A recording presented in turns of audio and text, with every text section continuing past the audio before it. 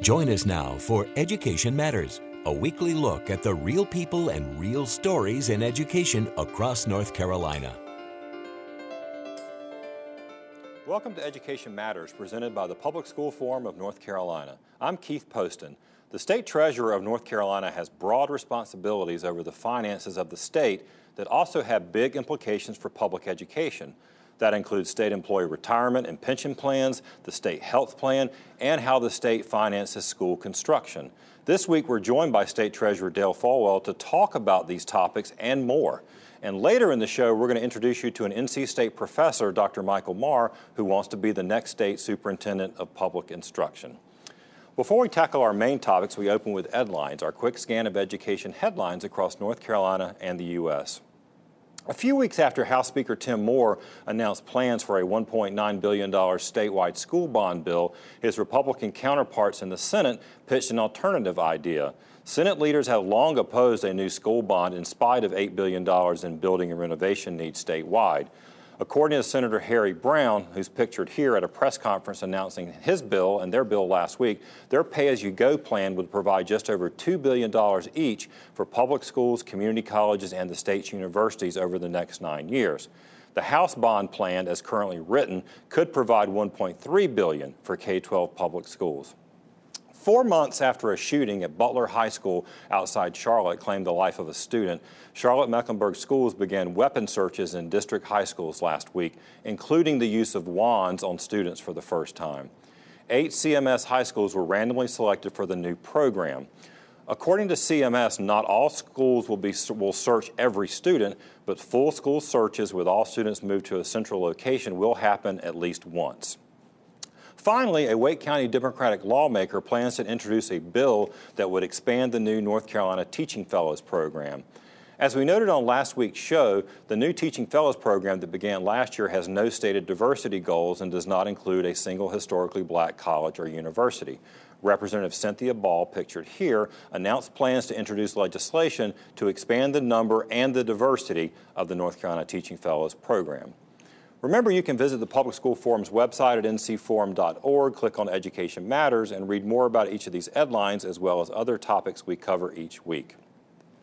As I said at the top of the show, the State Treasurer has big responsibilities for the state's finances, and we are honored to have him on the show today. Dale Folwell, State Treasurer, welcome back to Education Matters. Thank you for having me, Keith. Absolutely. Well, I mentioned up front that all the various things that are in your purview as State Treasurer that really have a direct impact on education. And the first one I kind of wanted to tease out a little bit is on the issue of what I mentioned about Senator Brown's proposal and Speaker Moore, how we build schools. The state of North Carolina, the last time we had a statewide school bond bill was 1996.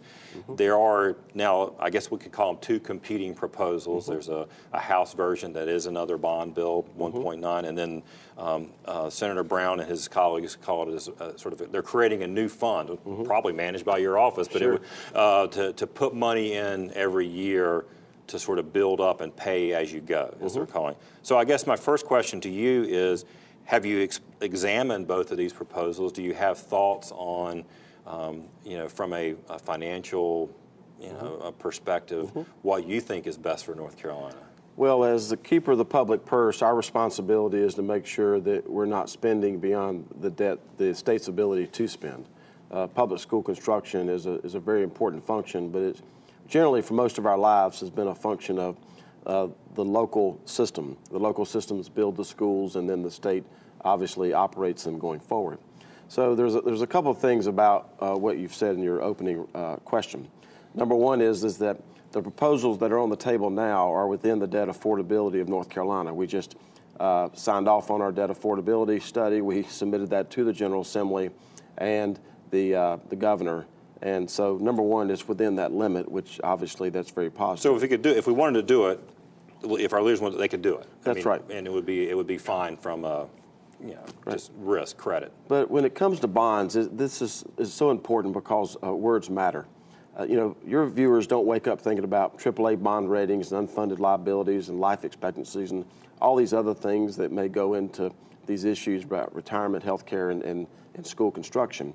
They wake up thinking about, how we're going to best educate our kids or have a safe streets, or pave our roads, all the other core functions of state government.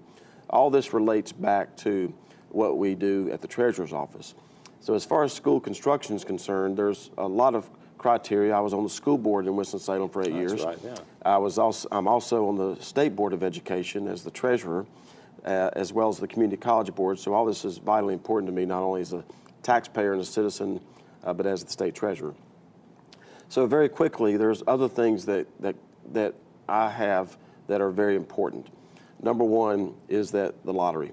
I was on the floor of the House as a member when the lottery was passed, and the question I get more often across this state, as I'm sure you do, all the time, is that I thought the lottery was going to take care of this. Right. Well, the fact is, when the lottery was passed, 40% of the lottery profit was supposed to go to public school construction. That hasn't happened over the last several years. If that money had not been supplanted, then we would have hundreds of millions, if not billions of dollars in the bank, not to borrow money, but actually in the bank to pay for public school construction. And I have to point, I mean, from what I understand, that's been a fairly bipartisan rating of the lottery funds. This is not something just happened in the last few years. But as the judge once told us 20 years ago, sometimes when you hit rock bottom, there's only two ways to go, sideways or straight up. So they are making the move toward replenishing that money, which is very positive. Number two, anytime we do public school construction, I hope the General Assembly will think about not penalizing those communities who have been investing in public school construction for the last many years, not waiting for the state to do something.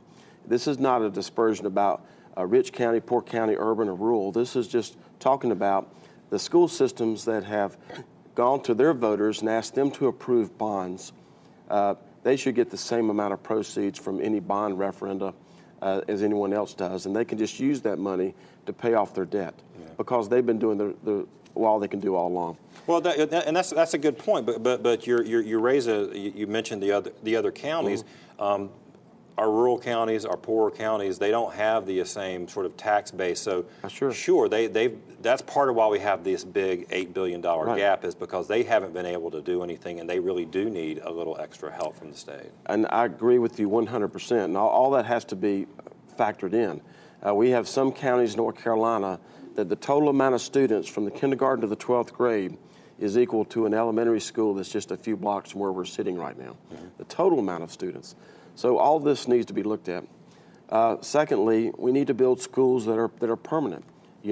Just like your viewers would build their house, probably with brick, with a roof that has a pitch on it so the water has somewhere to run off. Right. It's just smart, common sense things. But then something else which I've worked on for a great number of years is the sales tax refund. Right. Your viewers, as educated as they are, would be shocked to know that the public school districts in North Carolina do not receive a sales tax refund. We have race car teams that receive a sales tax refund. We have major hospital conglomerates that have billions and billions of dollars that receive a sales tax refund. We have private schools that receive a sales tax refund. The counties receive a sales tax refund, but the school districts in North Carolina do not. So that's where when state school districts buy paper and supplies and things for their schools, they're paying a full sales tax, state sales tax, and like I know I run a nonprofit. We get a sales tax refund being a nonprofit, and which is helpful. Right, as well as your church, your Boy Scouts, Girl Scouts, and all these other issues. I mean, the public schools of North Carolina deserve a clean way of being entitled to a sales tax refund. This is especially important for rural North Carolina. In urban North Carolina, there's normally enough tax base to where when the Wake County or Forsyth County wants to build a school, they transfer the land to the county builds the school, the county gets all the sales tax refund because it's available to them, and then once the school builds, it goes back to the state, to the school system. We just need to clean all of this up, and the sales tax refund would produce about $70 million a year if it's all calculated. And it's been a few years since I looked at these numbers, but at the end of the day, in addition to the tweaks about rural North Carolina, the money needs to follow the child. All this needs to be upfront, and if in the event we go to the voters and ask them, or we issue a bond, we need to go to the voters and ask them their permission.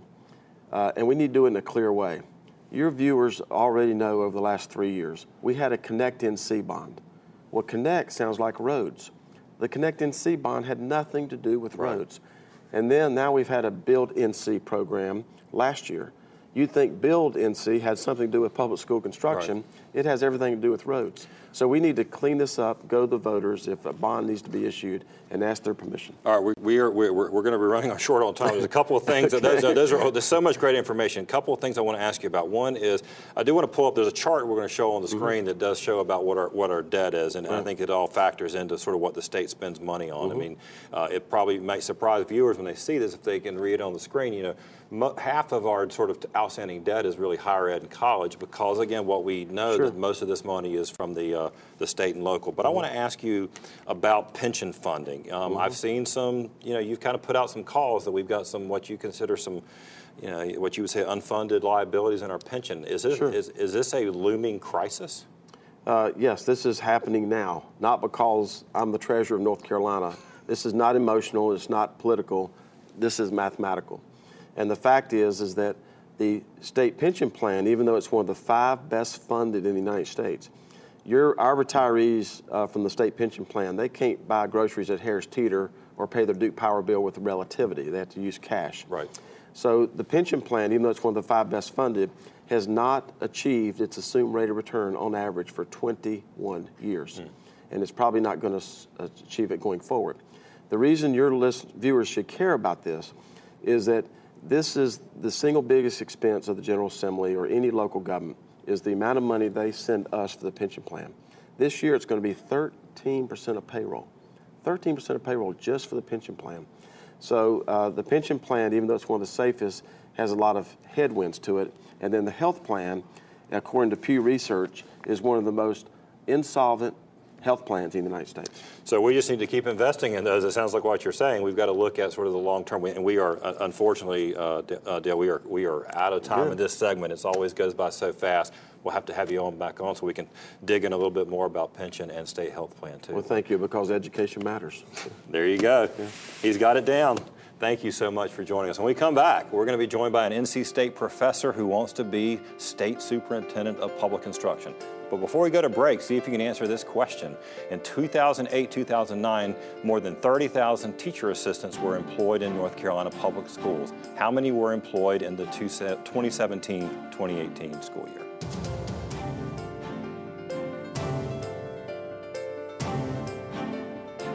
Education Matters is brought to you each week in part by Paragon Bank, serving others, enriching lives.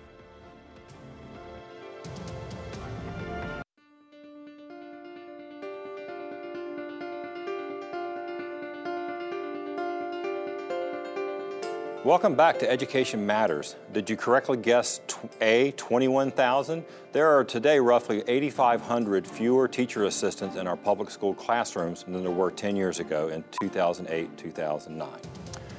Last week I mentioned that we plan to invite candidates who are announcing runs for state superintendent, and this week we welcome our first one to the show. He is Dr. Michael Maher.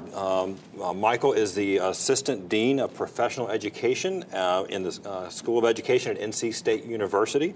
So thanks for being with us. Yes, sir. Thank you for having me. Yeah, we're excited to have, because I mean, it may seem early in some ways, but the primary is scheduled for March of 2020, so a little over a year ago.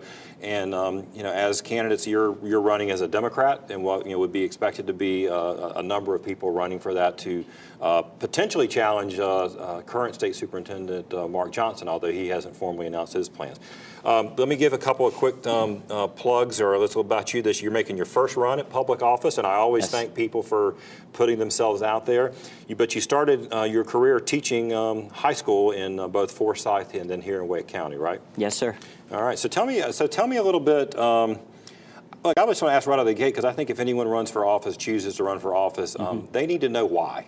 And that's what voters should be wanting to. Yeah. Why do you want to be State Superintendent of Public Absolutely. So I've gotten this question a couple of times, right? So I think folks look at it and say, well, I have a good job at NC State. I've enjoyed the time that I've been there. I've been there for 12 years in teacher preparation, and we've worked really hard during my time there to provide high quality preparation for teachers and prepare as many as we possibly could for the state of North Carolina. And I think the time has come for me to think about kind of the next step. So how do I, continue to try to have an impact in the state in education? I've been really fortunate that I was able to teach here in North Carolina. Then I worked in teacher preparation at an HBCU, and then I moved over to NC State. And then a few years ago, actually, through the Public School Forum, I was part of the EPFP, and so went through the kind of policy fellowship route. And I've since done 2 education policy fellowships and found that I really enjoy the policy world. I think a lot of folks don't necessarily like that, but I do enjoy policy. I like thinking about it. I like thinking about kind of policy that can have good, positive, productive impact on schools. And then what's the next step? So in my time at State, I've had the opportunity to help build some great programs, some great collaborative programs. We run a program with Chapel Hill. That's a partnership to prepare lateral entry teachers. So NC State and Carolina do work together, except That's for right. on a week when NC State suffered That's right. pretty difficult. Except on those tough nights. As I said, I'm not I'm impartial about a lot of things, but I think everyone who watches the show regularly knows my Tar Heel allegiances. Yeah. So. Well, and I have 2 daughters who are high school students now. Okay. One is getting ready to go to college next year. The other one's a freshman. And so kind of personally, professionally, everything seems to be leading to this point now. What's the next big step? And so I'm very interested in becoming the next state superintendent. Well, let me ask you, you mentioned being involved in education policy. You actually have a formal role that you've been involved in. You've been working in, like you said, teacher preparation at NC State, but you're also serving as vice chairman of the North Carolina Professional Educator Preparation and Standards Commission, as we sometimes call PEPSIC. Yeah. We actually need to have a show about that because I want to sort of explain to viewers. But, yes. But that's about really looking at teacher pipeline and how do we make sure that we're getting enough teachers, but that they're prepared, how we want them for our children. Yeah, so we've covered, so actually in the past year and a half, that commission has done quite a lot of work, not only around teacher preparation, kind of standards, and then thinking about kind of pipeline issues as well, but we've also looked at kind of licensing standards and how do we, in some instances, ease the pathway for certain professionals to move into teaching. We recently, had a policy where we looked at allowing school psychologists who are appropriately licensed in other states to be able to transition into positions in North Carolina more easily than perhaps they could do that in the past. So we are interested not only in pipeline issues, but we're interested in licensing issues and standards issues as well. So we've also established some policies around teacher testing.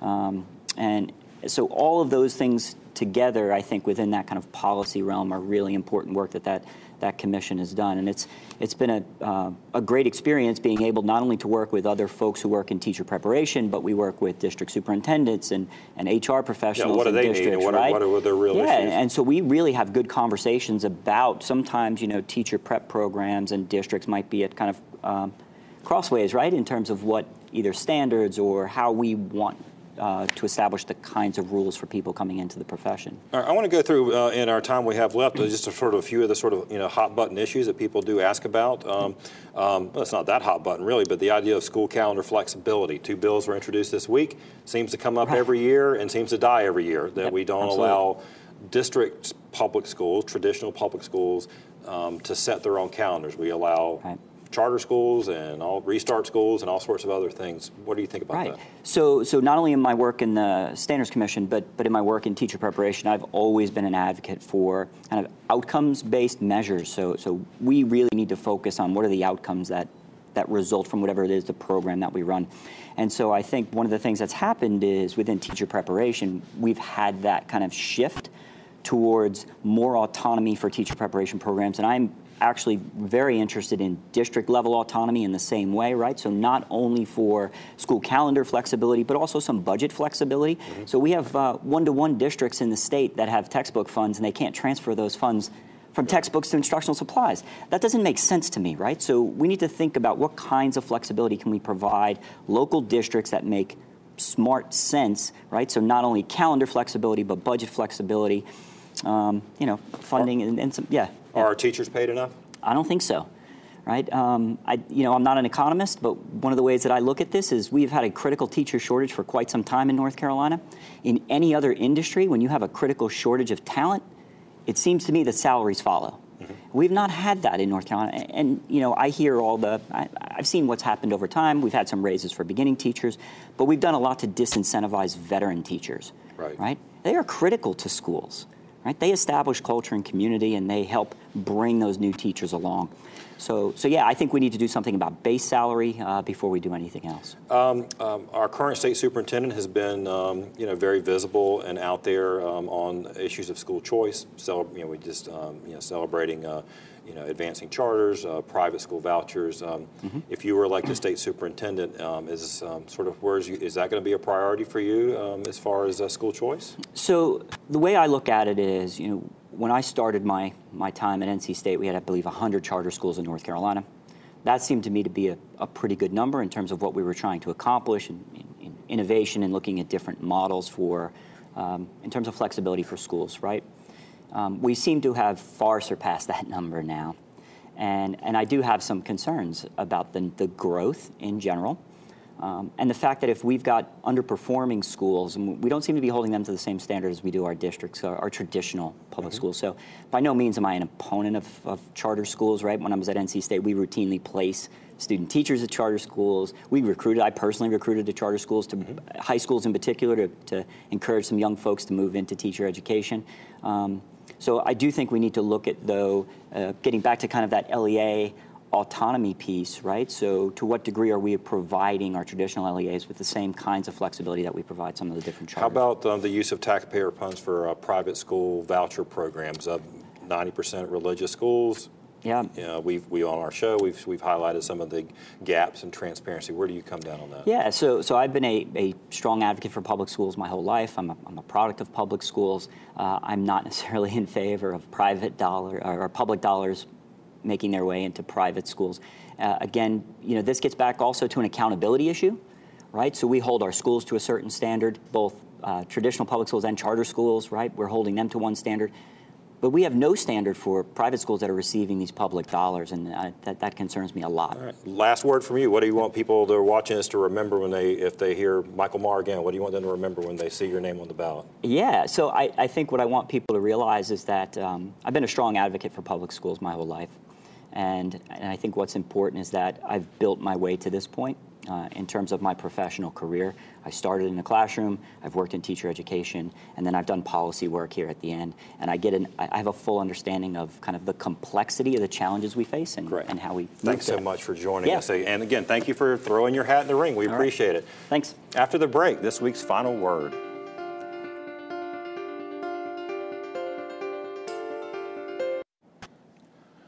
I received an email from a viewer this past weekend. He was watching our recent segment where we discussed disparities in discipline for black students versus white students. He said he thought we were causing more hatred and disparity by talking about the issue the way we did. The email reminded me of a call I received from a senior House staffer at the General Assembly a few years ago. He didn't like a story I had written about takeaways teachers were facing, and he said the biggest reason enrollment in teacher preparation programs in North Carolina was down was because people like me kept talking about how badly teachers are treated. He said we were hurting recruitment by pointing out low pay, over-testing, and lack of resources. Now, I quickly responded that I thought the actual low pay itself and the lack of support was probably a bigger problem than my article. Now, that being said, I don't like focusing on what's wrong. I mean, that's not fun. I love our public schools and our public school teachers. I think they do an amazing job every day, and they change far more lives than I'll ever be blessed to have the chance to do. They deserve to be highlighted and celebrated, and we try to do that too. But I don't believe things ever get better or change if you simply choose to be quiet or take no positions, even when you see a problem. So as long as we have a platform and a voice, we're going to keep telling the truth. That's it for this week's show. Thanks for watching. We'll see you next week.